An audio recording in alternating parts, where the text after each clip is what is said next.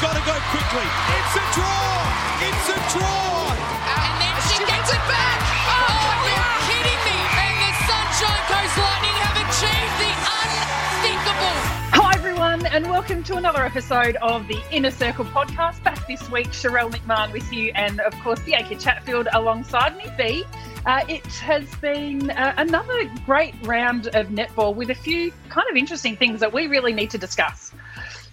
I know. There's been so much going on, Sharelle. I'm loving, though, and I'm sure the girls are loving more than what we are. But I know we had a game midweek this week for the start of round 13, but I'm loving now that we're back to weekend netball and that I can imagine, and you would have a bit better insight than me, but the players would be just absolutely being able to enjoy a bit of downtime and not feeling like every day they're getting ready to play another game, that they actually can do some recovery and probably even be able to get to training. Have the Vixens girls been able to go and do some training, which they probably wouldn't have been able to do the last few weeks?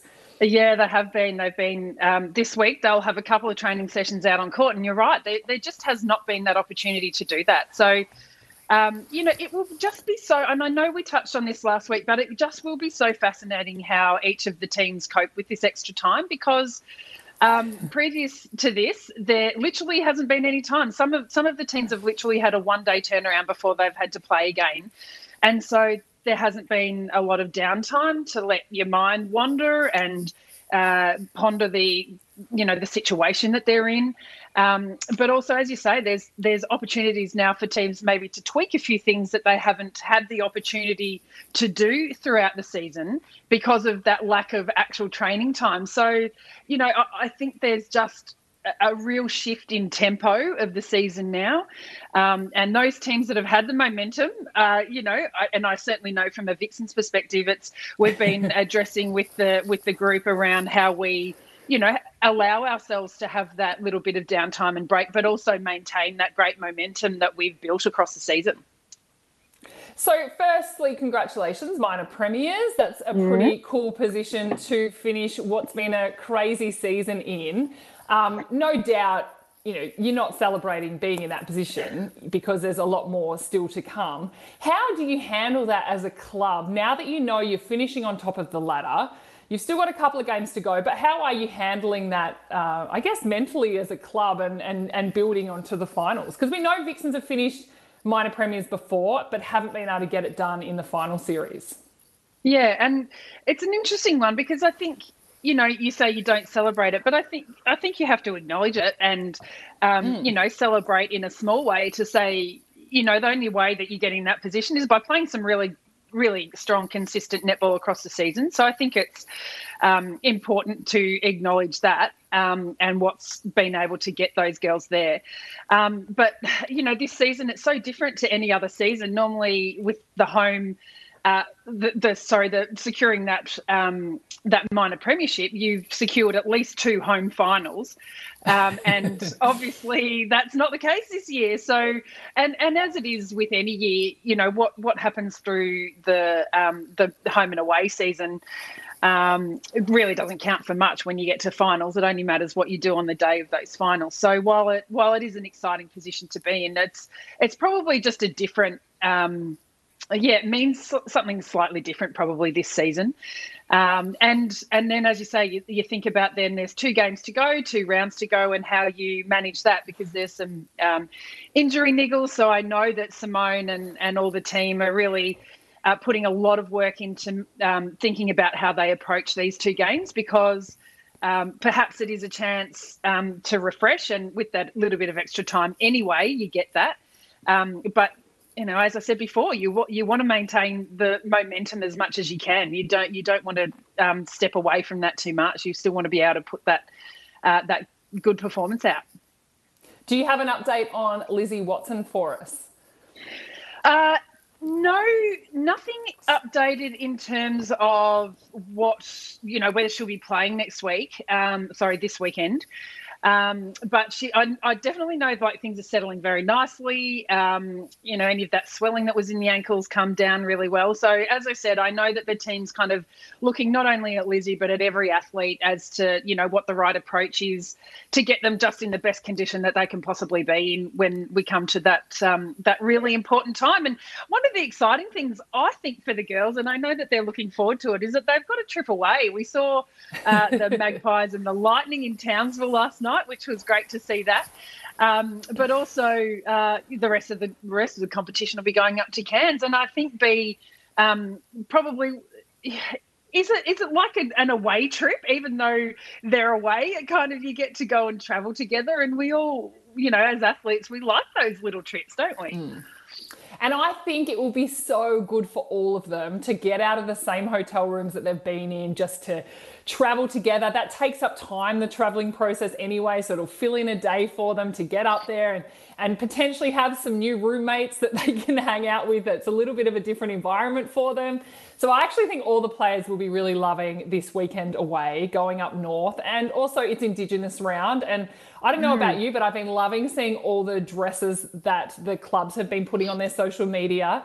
Adelaide Thunderbirds is my favourite dress so far of the Indigenous round. We haven't actually seen it out there, but I've seen it on Instagram. I think it looks fabulous. So just good work to all the clubs for putting in so much effort and for telling a story with the dresses that they've put together. They've obviously gone out to different people in the community and allowed them to design the dresses, and I just love it. I think it just really adds something totally different to the sport, and I hope that we do more and more in this space in the future. Yeah, I agree. And I love seeing that too. And you're right about that storytelling, and that's what we love in any of the social connections that we have. And I think as a society as a whole, and certainly in netball, we can tell that Indigenous story far better. Probably, I think we can tell the netball story far better than we have, and I think from that Indigenous perspective, we can certainly grow that. And I know, I thought it was great seeing one of my ex-teammates, Sharon Finnan-White, on the commentary team last night. It was fantastic to hear her and get her insights. And I think there's still work to be done, but I love that we do celebrate Indigenous round, and I think that we can continue to expand that. Hey, I mentioned that game that Sharon was on. Sunshine Coast Lightning, of course, secured their finals berth with that win over the Magpies last night.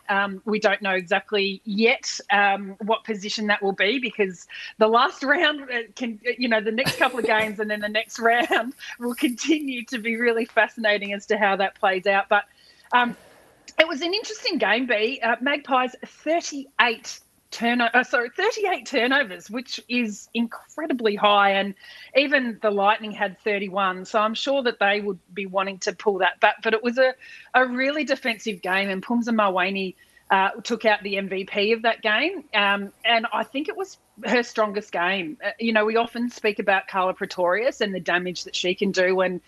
I said it in our last podcast, B. I just have a feeling about Lightning that, they're just going to chip away, get themselves into that finals position, and they will be dangerous.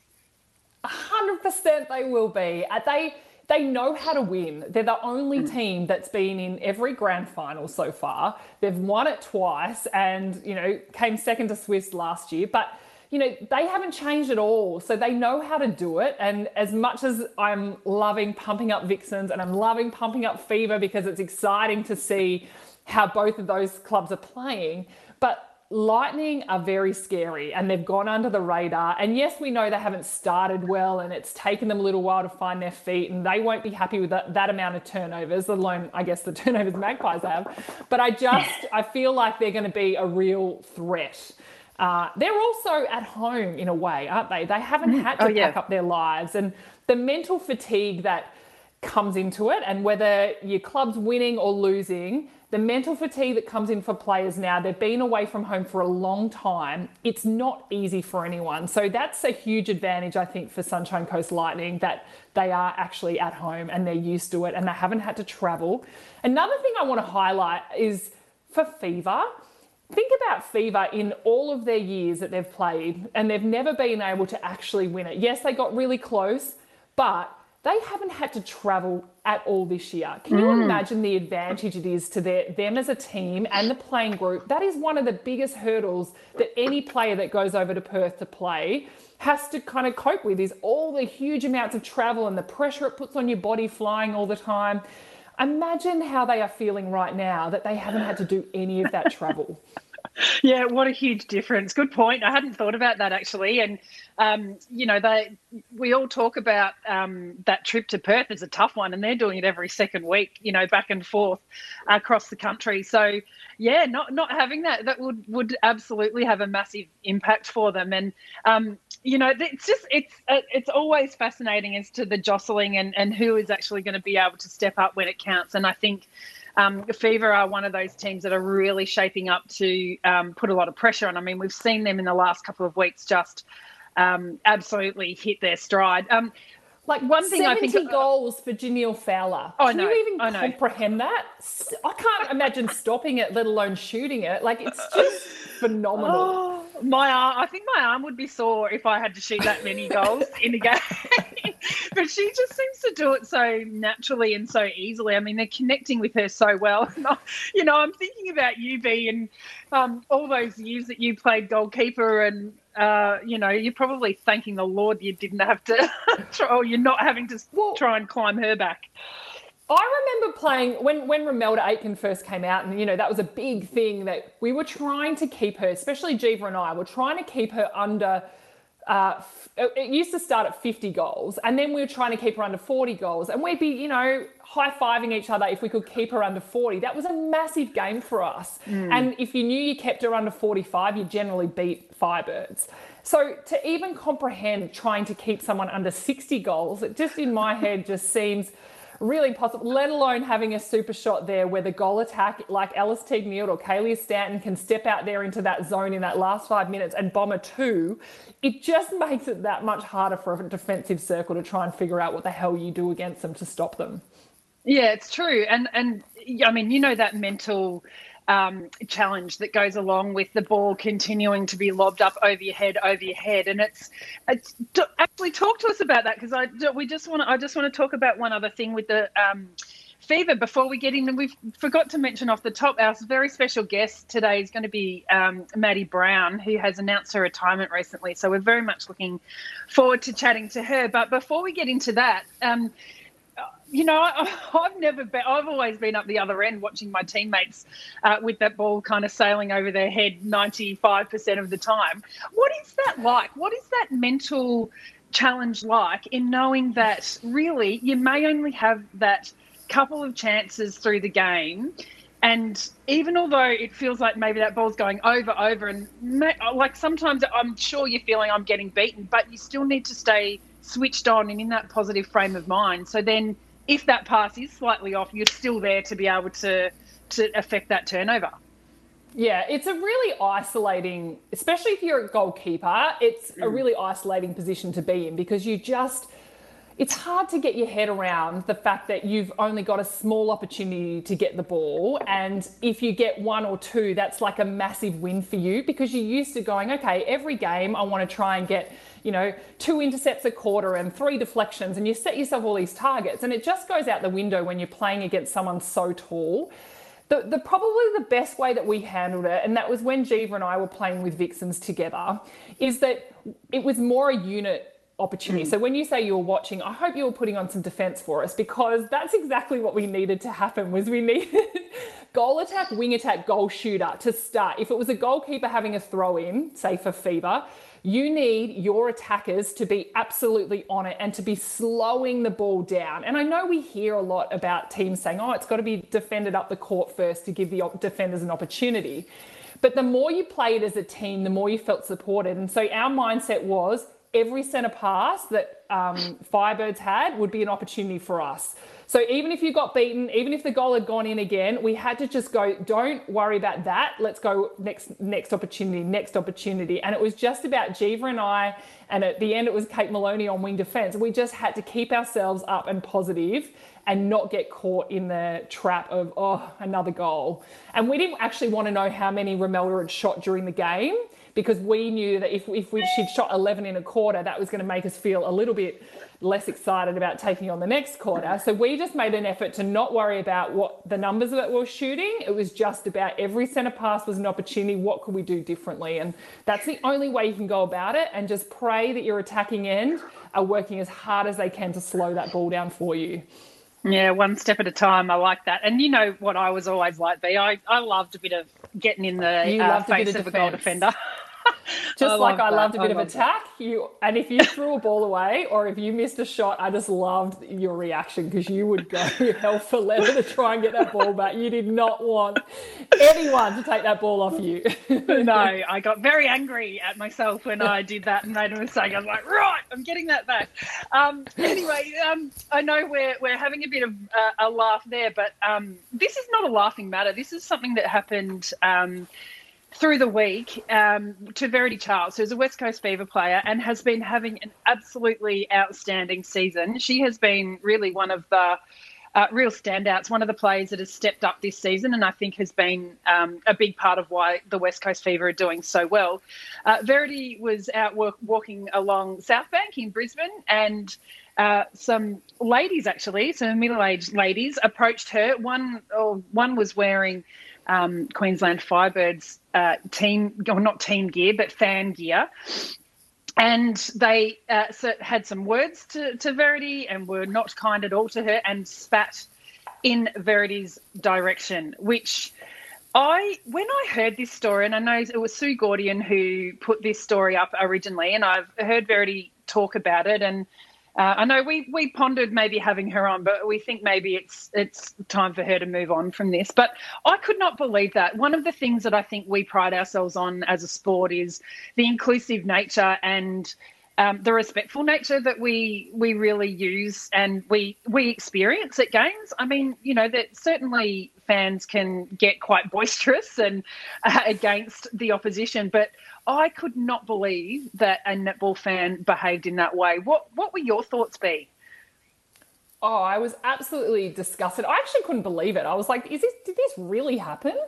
I just couldn't get my head around it. But one thing that after all of it and reading the response, not just from West Coast Fever, but also Queensland Firebirds. And I just, what Catherine Clark, the CEO of Queensland Netball, put out was, she wrote this: "Let me be absolutely clear, this behaviour will not be tolerated by our club. Those involved should be ashamed of themselves. The person wearing a Firebird shirt should hand it back.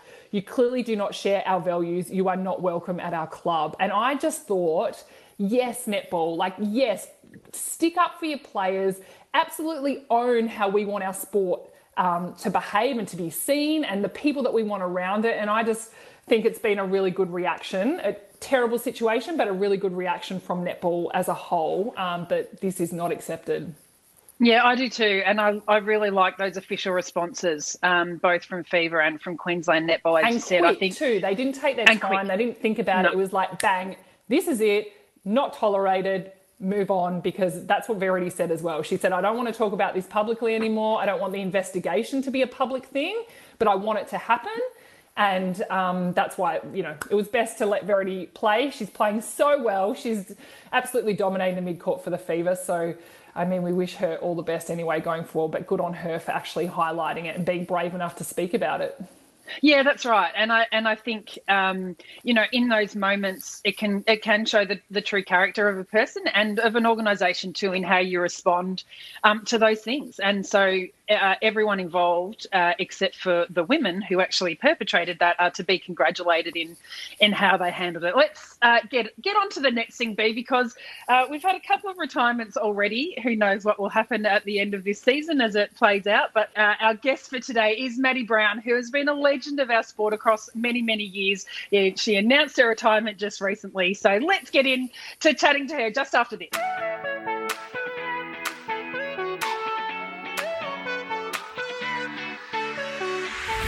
Welcome back to the Inner Circle podcast. As I mentioned earlier, we are very lucky today to be joined by one of the real superstars of netball over the past decade and a half, really. She's a 4-time club MVP, a 2-time league MVP, the current Magpies captain, of course. She represented the Australian Diamonds 61 times, took a gold and a silver Commonwealth Games gold medal along the way, and is a 2 times Liz Ellis Diamond winner. It is Madi Browne. Madi, thanks for joining us. Oh, thank you. You forgot to say, I've won your award twice too. But I mean, I know you put MVP, but I thought it's I really was going to be like, and she's won mine twice as well. Yeah, my Sharelle McMahon medal. It's really weird for me to be going, and she's the Sharelle McMahon medalist twice. So I just went with club MVP. That's what I went with. Oh dear. Hey, Madi, thanks so much for joining us. And I know what a weird week in maybe some ways for us to be chatting to you, because you had that knee clean out just on Tuesday, so just a couple of days ago. Tell us, how is it? How did it go? What did they find? Are you going to be up and about quickly? What's the story? Well, I mean, each time I have one of these stupid knee things, I'm like, I don't know how I'm going to come back. And the first few days, I'm like, why did you bother? Just go without it. Just go without. Like, surely you can live a good quality life without. But they went in there. They obviously had a look. I've stayed up in Queensland. I was thinking of coming back to Melbourne and having, obviously, Julian Fowler look at it again. But I just figured up here it's quite easy to move around, and without restrictions, just living a pretty good quality of life is huge in the scheme of rehabbing. So I'm up here. They went in, they had a look. There was a little bit more involved than originally thought, but I couldn't be happier with how it has kind of come out, because it's been really thorough. Everything's stitched and mended and smoothed and plucked and drilled and all that stuff. So I'm pretty sore, but I know that my knee's in the best shape it possibly can be. And to be honest, when he came out after surgery, he said, you're lucky you stopped when you did, because that was a bit of a ticking time bomb. So I'm pretty grateful that I read the signs and listened to my body and stopped when I did, even though it was abruptly and not the way I wanted it to go.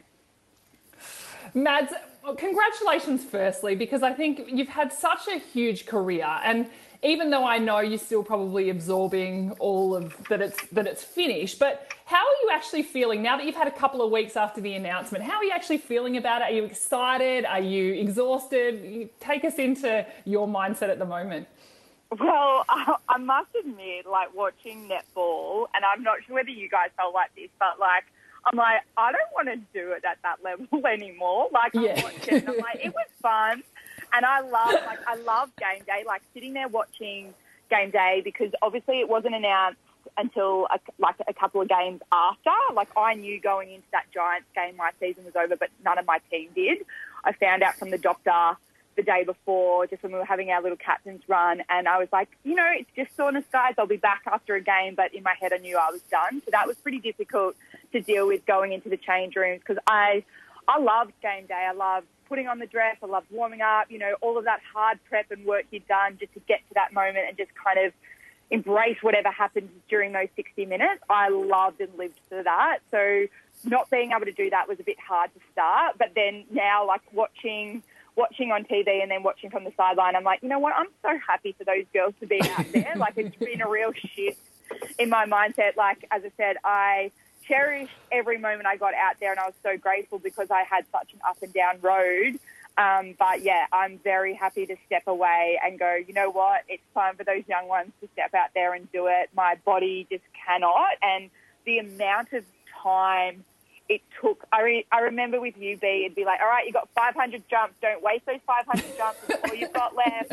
I felt like I only had a couple of dodges left, and I was like, I cannot use them at training. I need to use them in the game. So yeah, my body got to that point where I was like, the amount of time I'm having to put in just for 60 minutes of, enjoyment kind of outweighed it in the end. So yeah, pros and cons list was quite a little bit lopsided.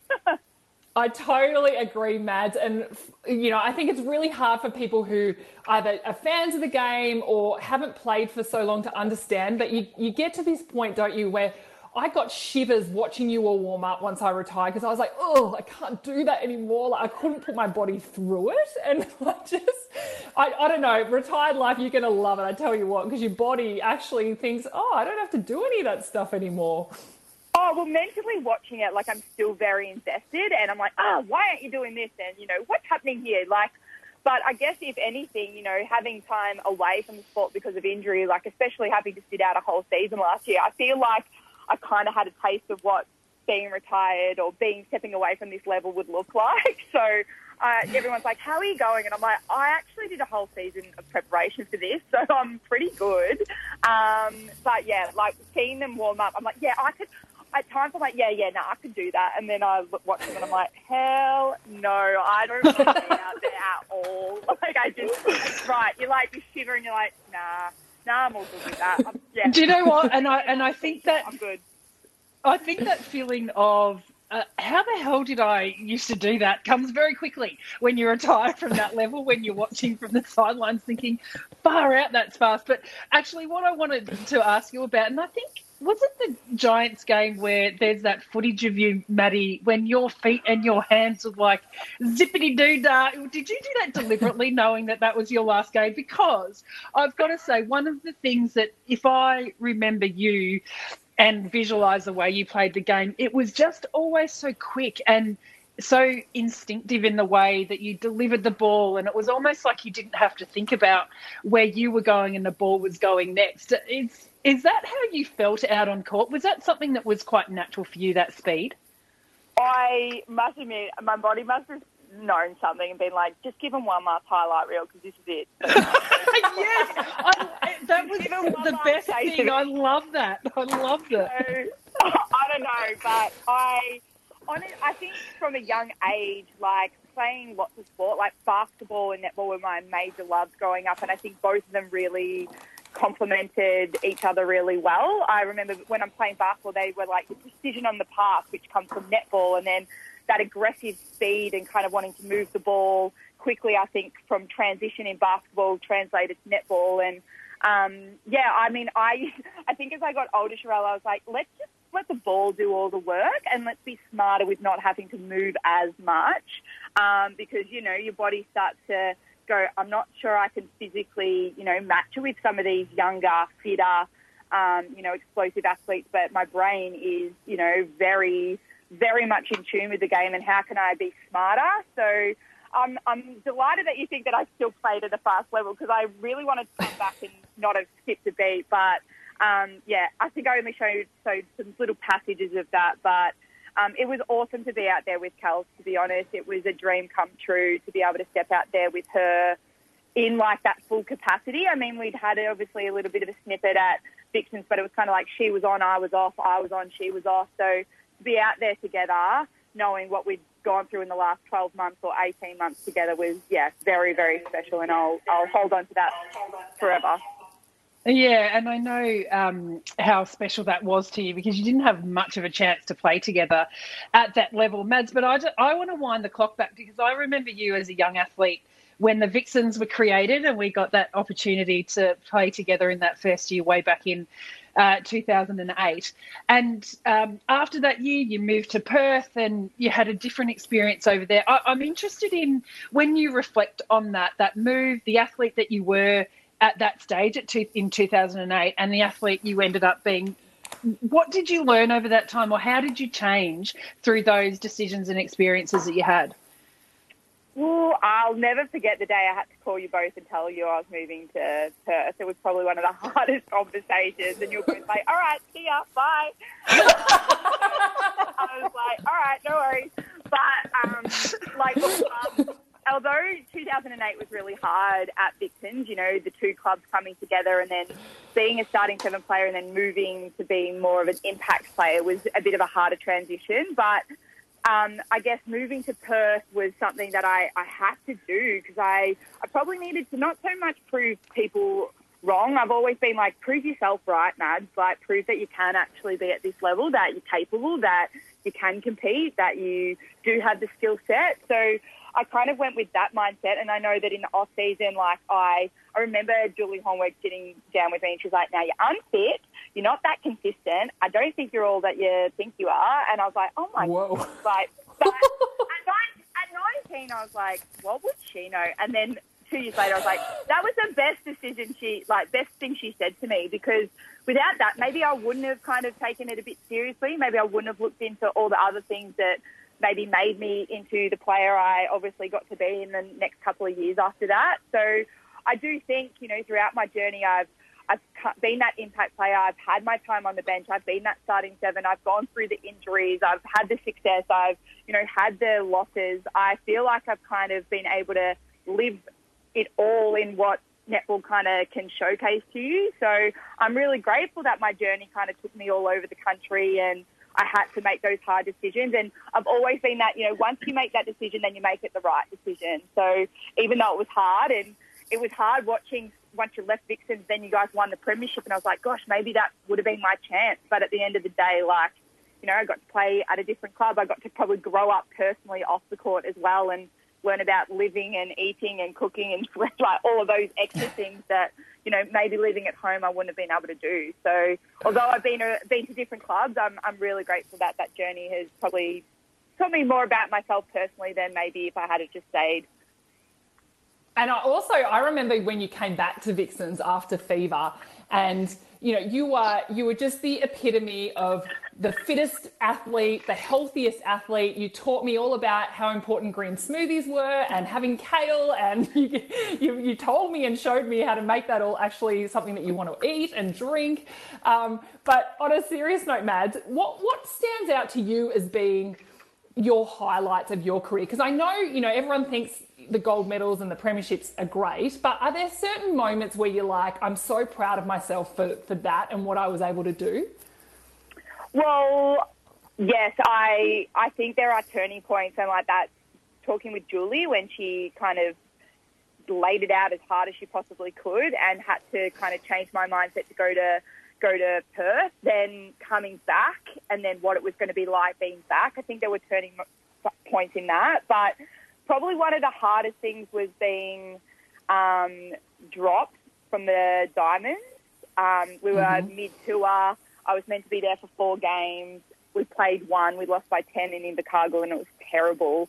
And then we got back to do a couple of weeks of training in Melbourne, and like Lisa just rang and was like, no need to rock up tomorrow. And I was like, rightio, okay, yep. And it was the only change. So that was pretty hard. And then the following year was Com Games, and I thought, well, that's kind of it. And you do have that question of, you know, maybe I won't be able to finish on my own terms. Maybe I won't be able to kind of say goodbye the way that I thought I would. It might just be done for me. So that was probably one of the hardest, maybe 6 to 7 months going, well, I don't even have the opportunity to show you. Like, there's no games, there's no season. It's literally they've got the end of season tour, and then Com Games is, you know, in April. Like, what do I do? So that was a really big personal moment, I think, that I was like, well, I've just got to go to camp. I've got 3 days to showcase what I can do. And I remember Alana, our physio, was like, you just came in and dropped the mics. And I was like, thank you very much. That was probably one of those things that I was like, you know what, I'm so proud of myself. And although we didn't get the gold, I'm so proud of that silver as much as I am with the gold, because I know that it was so hard to get there, and getting there, I just loved it. So, yeah, that definitely is probably one that I was like, oh, that challenged me probably more than I thought it maybe should have or would have. Yeah, and B and I know that, you know, feeling of taking out that silver medal like we did back in Melbourne, but still, you know, in some ways being not more proud of it than the gold medals, but there's something special about those experiences too that you take away. But Mads, can you tell us a little bit more about that experience with Lisa and the Diamonds, and being asked? I didn't realise how kind of abrupt that was for you. That sounds absolutely brutal. Can you let us and our listeners just a little bit of insight into that process, and if, you know, what support was around you at that time, or how that really felt when that phone call came in? Oh, well, the hardest thing is like, yeah, we had a terrible team performance. And I hands up, was not great, but we were all not great. And I actually sat next to her on the plane on the way home, and I was like, all right, what are the things that I can focus on? I'll come in and do some extra one-on-ones. I was not where I wanted to be. I couldn't perform. I'd been on the court. I got taken off. I came back on. I was better when I got back on. Maybe this is my new role. Maybe it's about transitioning and, working with Liz Watson on what it's going to look like with both of us. It was difficult. And then, literally 2 days later, she just called and I was like, okay, Lisa, I actually thought the conversation was organising some one-on-one coaching sessions. And she was just like, just want to let you know we've decided that we're going to give some younger girls the opportunity. And I was like, okay. And they actually, the only positive I took out of it, and you'd know me, I try to look at things in the most positive light possible. Yes. They had to replace me with 2 players. They had to 2 players, even though I wasn't there. But they went through, obviously, a rotating thing and obviously gave those girls an opportunity. And, I was the only change out of the team, and I was obviously selected for the entire tour and got 1 game out of the 4. So, really hard. I did a lot of work with the wellbeing and psych in Angie Bain. She was great support. And I'd even had those discussions, or they started to talk to me about, what else have you got outside of netball? And I was like, hang on a second, I am not there yet. I am not looking at that chapter just yet. I'm not done. Do not wipe me off just yet. So, I remember sitting in Lorne and in our family holiday house, and I watched it. And I watched every match, and my dad was like, are you sure you want to do this? And I was like, yeah, I want this to hurt that much that I get out there every single day. And I'd go up to the Oval. I did extra sessions. I booked out the local gym to do some court work and ball handling and dodging. I was like, I am not going to rock up to that camp if I get an invite underdone and underprepared. So, that was really difficult. But then when I got the phone call, and I remember sitting in my car and I was shaking, and I sat with the door open because I thought I might vomit when she said, you've made the Commonwealth Games team for the Gold Coast. I burst into tears. I was like, oh, my goodness, what a ride. So it was just like, whew, that was totally worth it. Totally worth it. Oh, I just love hearing that, Mads, because, I've been through it too. It is bloody hard. And I just don't think people realise just how intense it actually is and how brutal it can be at times, and how you really have to dig pretty deep, don't you, to be able to even face up to the team, even though people think, oh, yeah, you're good enough to be in the team. But just even to show up to a squad camp after you've been dropped is one of the hardest things you ever have to put yourself through. But good on you for doing it, and good on you for doing all of that hard work. You mentioned how Angie Bain and everyone was saying, oh, what are you going to have? What do you do outside of netball now? And what are your plans? Obviously, now you have retired. What are your plans? I'd love to know what you're thinking of doing and how you want to stay involved in the sport. Well, I still would love to play at a particular level. I know I spoke to Coxie about that the other day. She's like, you're kidding, right? And I was like, no, I would.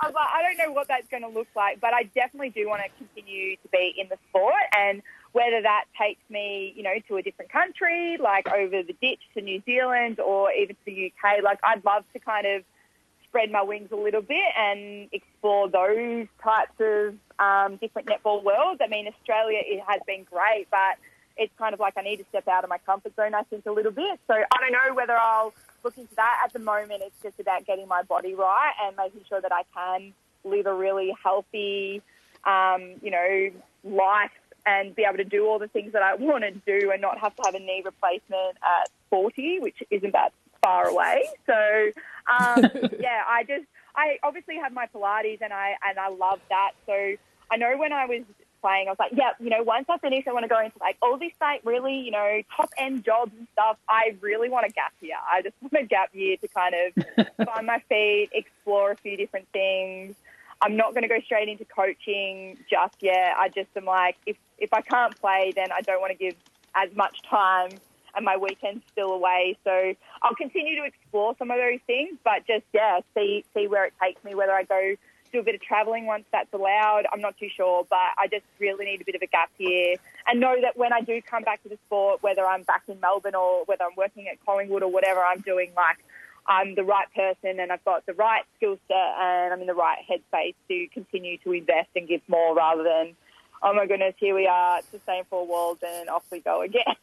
So it happens. And take your time. I still don't know what I want to do yet after I've retired, and I've been retired for about 5 years, so just take your time. I just wanted to touch on quickly how important your family have been to you and your career, because you know, we all know playing in Victoria, we see the Browne family, your mum and dad and your sister, like they've just been around netball for so long and such a supportive family. How has it been for your mum and dad to see you retire but not actually be able to be up there with you and being a part of it like they normally would, you know, courtside, your mum is always cheering and dancing along. How's it been for them? It's been really hard. And I mean, I think Kelsey and I, because we actually have had the opportunity to live together as adults, not as kids, up here in this hub life. And, you know, I obviously knew before this season even started, regardless of what it was going to look like when we were in isolation down in Geelong training together, I was like, I think this is going to be my last year. And Kelsey was like, nah, I'll make you change your mind. And I was like, no, I'm pretty certain. Like, that's the way I'm feeling. And I'd even just joke, you know, when we were doing fitness testing, and I was pretty proud of myself. I got PBs in all of my tests this year. Really? That's awesome. Good job. For someone who'd been around for 15 years, I'm like, there's a lot of data to troll through. So that's good. I'm proud of that. But I would say to Kelsey, well, that's the last vertical jump. And she'd be like, shut up, Maddie, no. And I'd be like, yep, and that's the last go. Yeah. Thank goodness. But, yeah, like, Mum and Dad, I think, have struggled. So it's been great to be here with Kelsey because not everyone has, you know, a family member up here going through this with them. So it's been great to have her. But Mum and Dad have definitely struggled not being courtside. And I know walking out for that first game back and looking into a vacant crowd, no one was there, obviously, because we were still in quarantine. And I looked at Kelsey and she looked at me and I was like, we've got this, we've got each other, it's okay, because you know, I've looked up to the crowd every time and they've been there every single moment through every single game. So, very hard to not have them, but, and it's even hard now because now I'm icing and Mum's like, oh, I meant to be there for this. And I'm like, it's fine, it's okay, like I've got this. I know how to work the game ready. I'm pretty well equipped in that space. So, yeah, we've missed them, but I can't wait to get home and maybe go down to our holiday house in Lorne and just sit there and just reminisce and talk about all the incredible times that we've been able to have and share and you know, the highs and the lows, and have a nice drink and then be like, well, on to the bigger and better things, because I think Dad was like, please come home. I don't want you to hurt yourself anymore. So, I can't wait to see them and give them a big hug. But hopefully there'll still be a Browne running around for a few more years and that name can still do some incredible things on the court.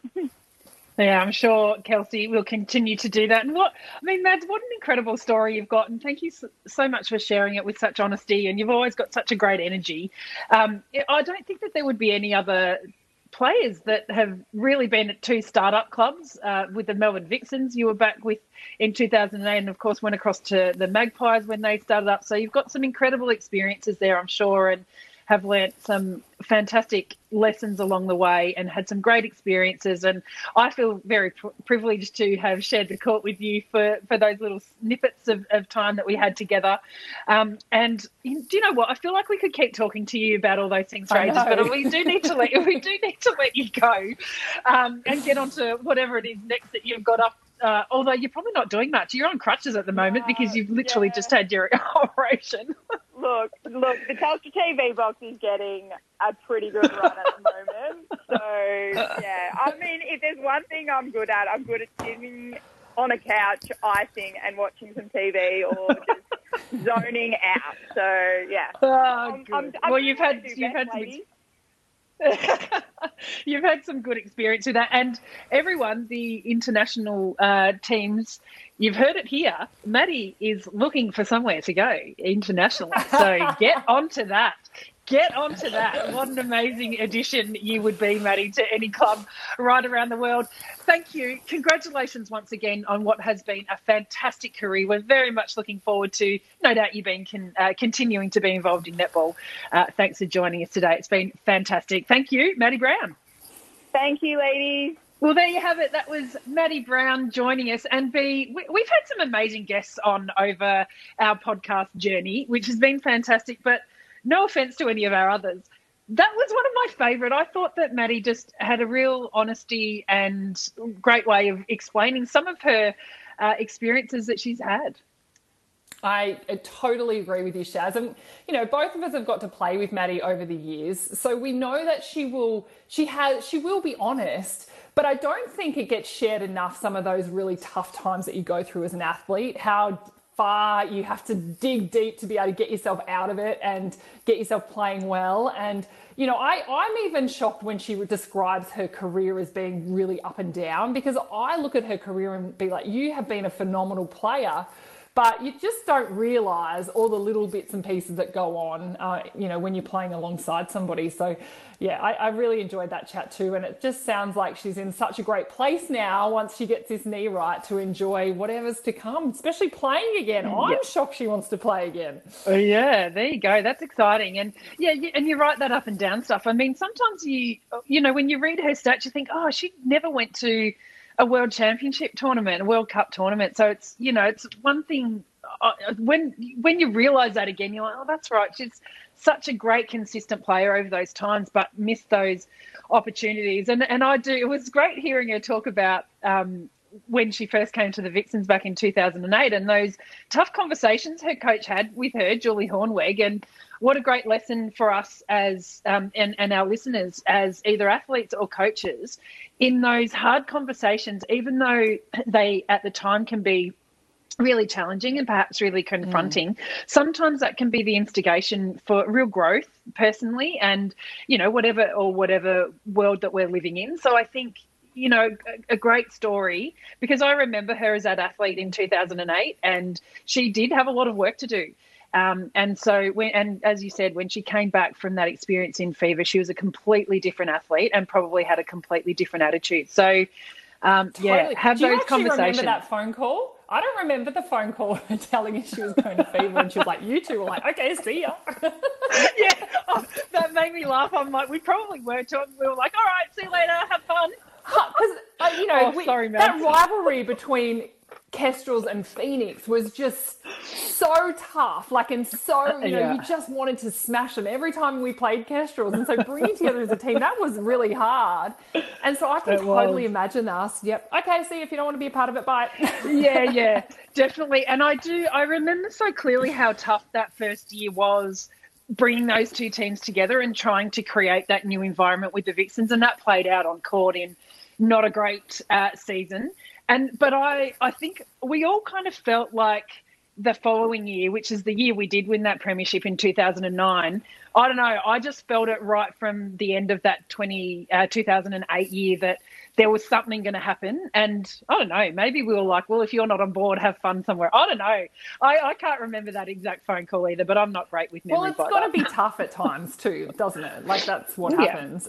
Actually, just quickly before we wind it up, I just wanted to ask you about those tough conversations, because at the moment there's a lot of talk about Caitlin Bassett not getting on at all for the Giants. You know, do you think there's some tough conversations going on between Julie Fitz and Caitlin Bassett right now, or do you feel like those conversations would be left to the end of the year? I think those conversations would be happening, or they should be happening. I think that those lines should be open between the coach and the athlete, and I would hope that there's feedback going both ways, but particularly to Seabass, to, you know, for her as to what she can do and what she's providing when she is getting out there on court. I mean, at the moment, there's discussions happening around contracting as well through the team. So that's a whole nother layer of discussions and things that the teams are all dealing with at the moment. So, I would say that those conversations are happening. I mean, Julie Fitz is such an experienced coach, but that is an interesting one as to how that plays out for Caitlin in terms of, you know, what she's doing with the Giants, but also through that Australian Diamonds program as well. Because let's be clear, the Giants are still in with a chance of making it into that final four position. So depending on what happens in the other games. So it's an interesting one though, isn't it? Yeah, it is. And it's fascinating to me to just see it play out, because there's a lot of commentary on social media about Seabass needs to be on and all of this. And I mean, it does, just because you are the captain of the Diamonds doesn't necessarily mean the way you play suits the way Giants want to play right now. But I believe Diamonds are going to need Caitlin Bassett. They're going to need Caitlin Bassett in the best shape and the best form they can have her when it gets to the international competition. But it's very hard for her to prepare for that when she's not really getting out there on court. So, I mean, it's just another talking point that's happening in this 2020 year. That's it. And there's always lots, and no doubt there'll be more next week, B, when we catch up for another episode of The Inner Circle. We'll chat to you then.